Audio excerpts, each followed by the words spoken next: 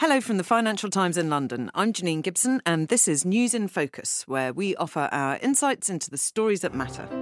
2019 was the year when Saudi Arabia launched a long-awaited share offering in state oil company Aramco, when SoftBank lost its gloss, when accounting giants tightened their belts, and when capitalism went woke.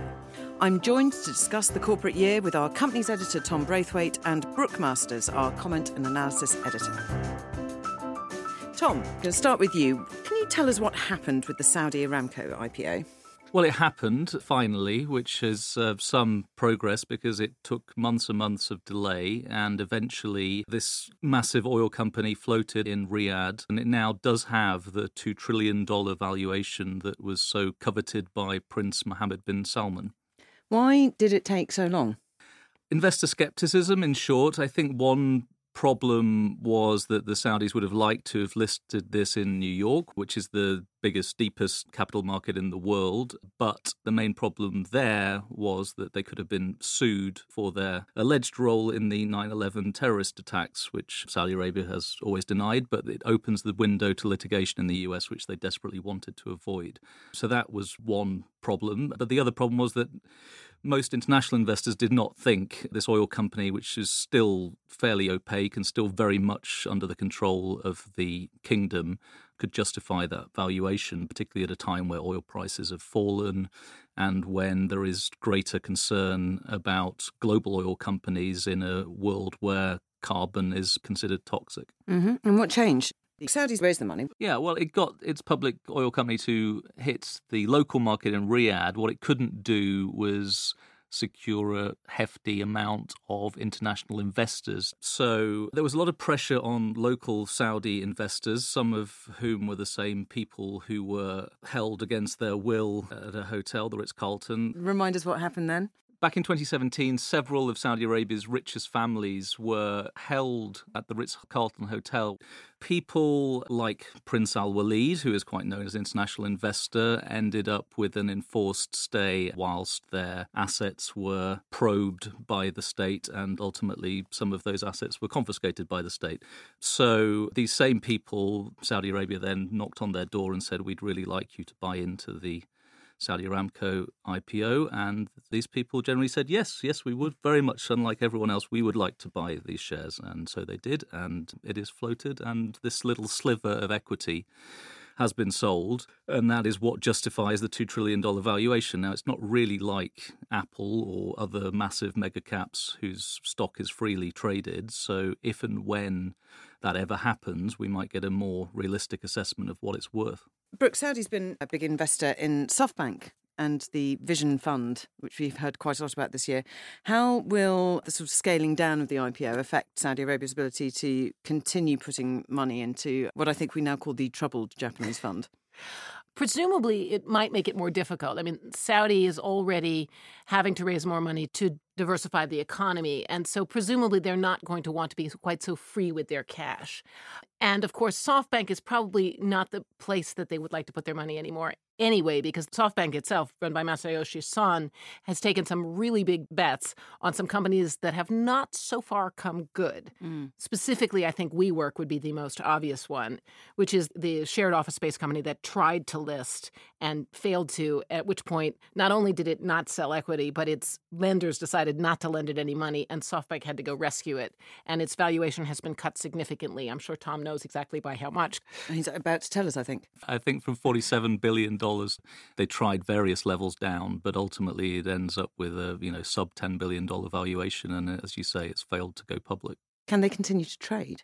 Yeah, I mean, as long as SoftBank and others are willing to continue to pour cash into it, because it is still heavily loss-making. But the other thing they've done is scale back their growth strategy, so they are not spending as much money on new builds. So they think they can get to somewhere near break-even in the coming months. They've also fired a lot of people, which helps.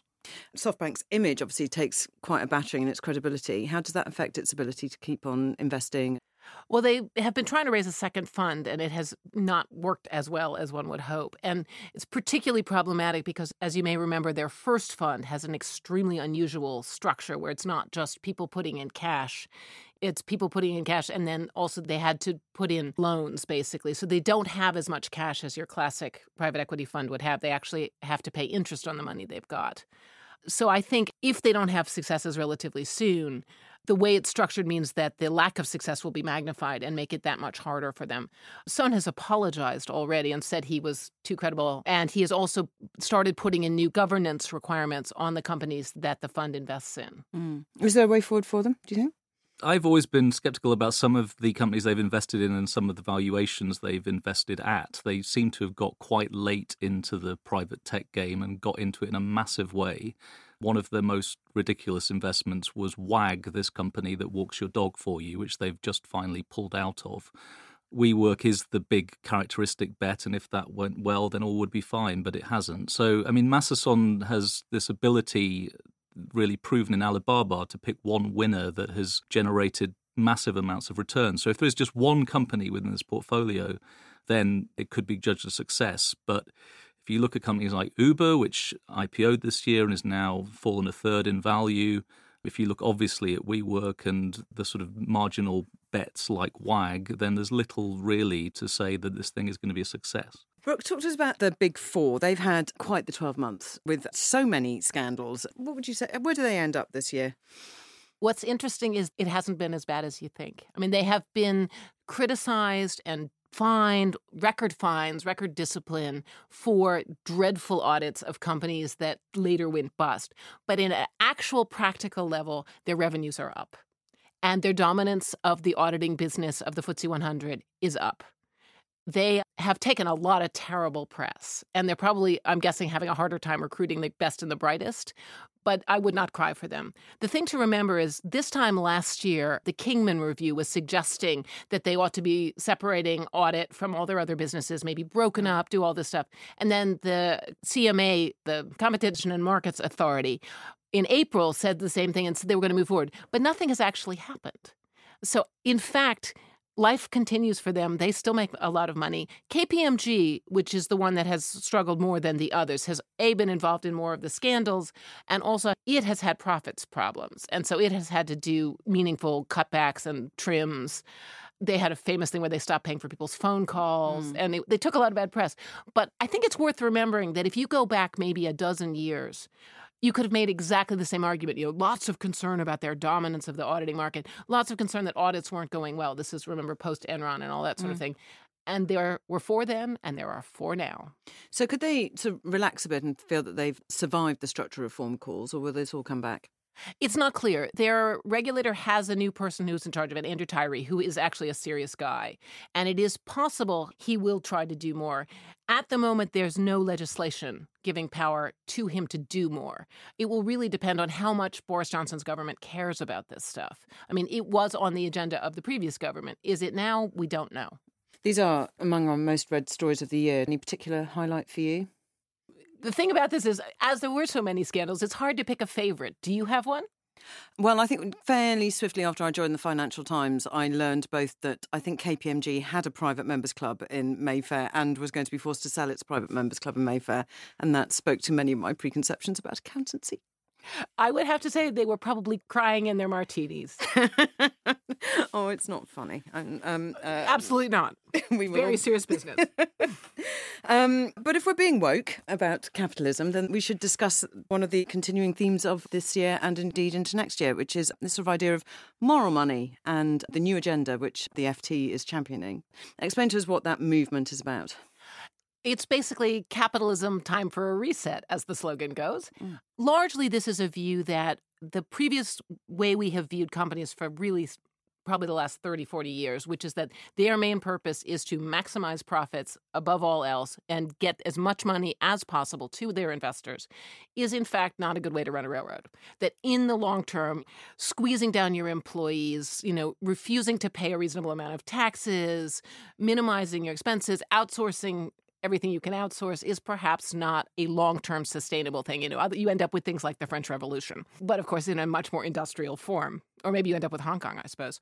So the idea, and this really took flight this summer when the Business Roundtable, which is an organization of the highest and mightiest and richest CEOs in America, issued an announcement saying, actually, you know what? we've been wrong for 40 years. We need to think about other stakeholders, employees, communities, the environment. It would be nice if we didn't destroy the air. And we are such wonderful people. Now, truthfully, this is a great sentiment. Many people also see this as a way for businesses to sort of fend off criticism and also make it much harder to judge their performance. Because if you have a number you're trying to hit, which is how much money you get back to your shareholders, it's quite easy to measure whether you've succeeded or failed. We're going into a possible recession in the next few years because cycles eventually end. If you stop measuring by how much money you are making, and you say, look how nice we are, look how many schools we built, or how many children we educated, or whatever else you did, then it's possible to still get really big bonuses while not making any money. So I have to confess, as you can hear, I'm somewhat skeptical about this. That is extraordinarily cynical. I'm shocked. Are you shocked? I don't think your cynical explanation is right, Brooke. I think there's a different cynical explanation that explains it, which is that the likes of Jamie Dimon are quite annoyed that shareholders can haul him to an annual meeting every year. And if you go to these annual meetings, as I have, and watched him, he looks quite annoyed, and ask him questions and put him through his paces, and that activist investors can buy a sliver of a company and create a noise and move the stock and demand the company makes changes. If you look at Elliott Management incredibly successfully, that is what they're really after. It's not, we're going to elevate customers, employees, suppliers and communities, as they say in the memo. It's that they don't want shareholders to have as much power as they do. That is still not as much power as they might have. But I think boardrooms in the US have been taken aback in the last few years as activists have really caused trouble. So you mean it's preemptive? Well, it's we want to lessen the power of shareholders. As the Business Roundtable put it in August, since 1978, they have said that we answer to shareholders. And now we're saying we're not answering to shareholders. We're answering to this broader, nebulous community supplier environment. So, in fact, you're just diluting your accountability. That is a danger, yes. And how has the campaign gone down with FT readers, Brooke? It's been interesting. I mean, our readers actually, many of them genuinely believe that there should be a return to a different kind of capitalism. Because they're less cynical than you two. They are. They're also actually not wrong that, of course, if we blow up the planet, there is nowhere for us to live. So perhaps caring about the environment would be a good thing. There is a lot of optimism. I have to confess, as the opinion editor, I must get 15, 20 pitches a week of the next businessman or investment group or whatever promising they're going to save the world. And I actually, in all seriousness, in addition to my totally cynical view of this, I think there is a sense by responsible business people, many of whom I believe read the FT, that our governments are hung up in populist rhetoric, some of them in misguided deregulatory efforts, and that, in fact, if businesses don't do the right thing, no one will make them. And I genuinely believe, and I do hear this from business people, that they feel like, okay, if Donald Trump's going to pull out of the Paris Agreement to stop global warming, they're going to have to start doing stuff anyway, because they do have children as well. They have children and grandchildren, and they can see what's going on. Thanks, Tom and Brooke, and thank you for listening. Don't forget, if you missed our recent episodes on China's bid to end its reliance on US technology, how a Malta murder probe is raising alarm bells in Brussels, or Paul Volcker's message for the next generation, you can subscribe and listen on all of your usual podcast platforms.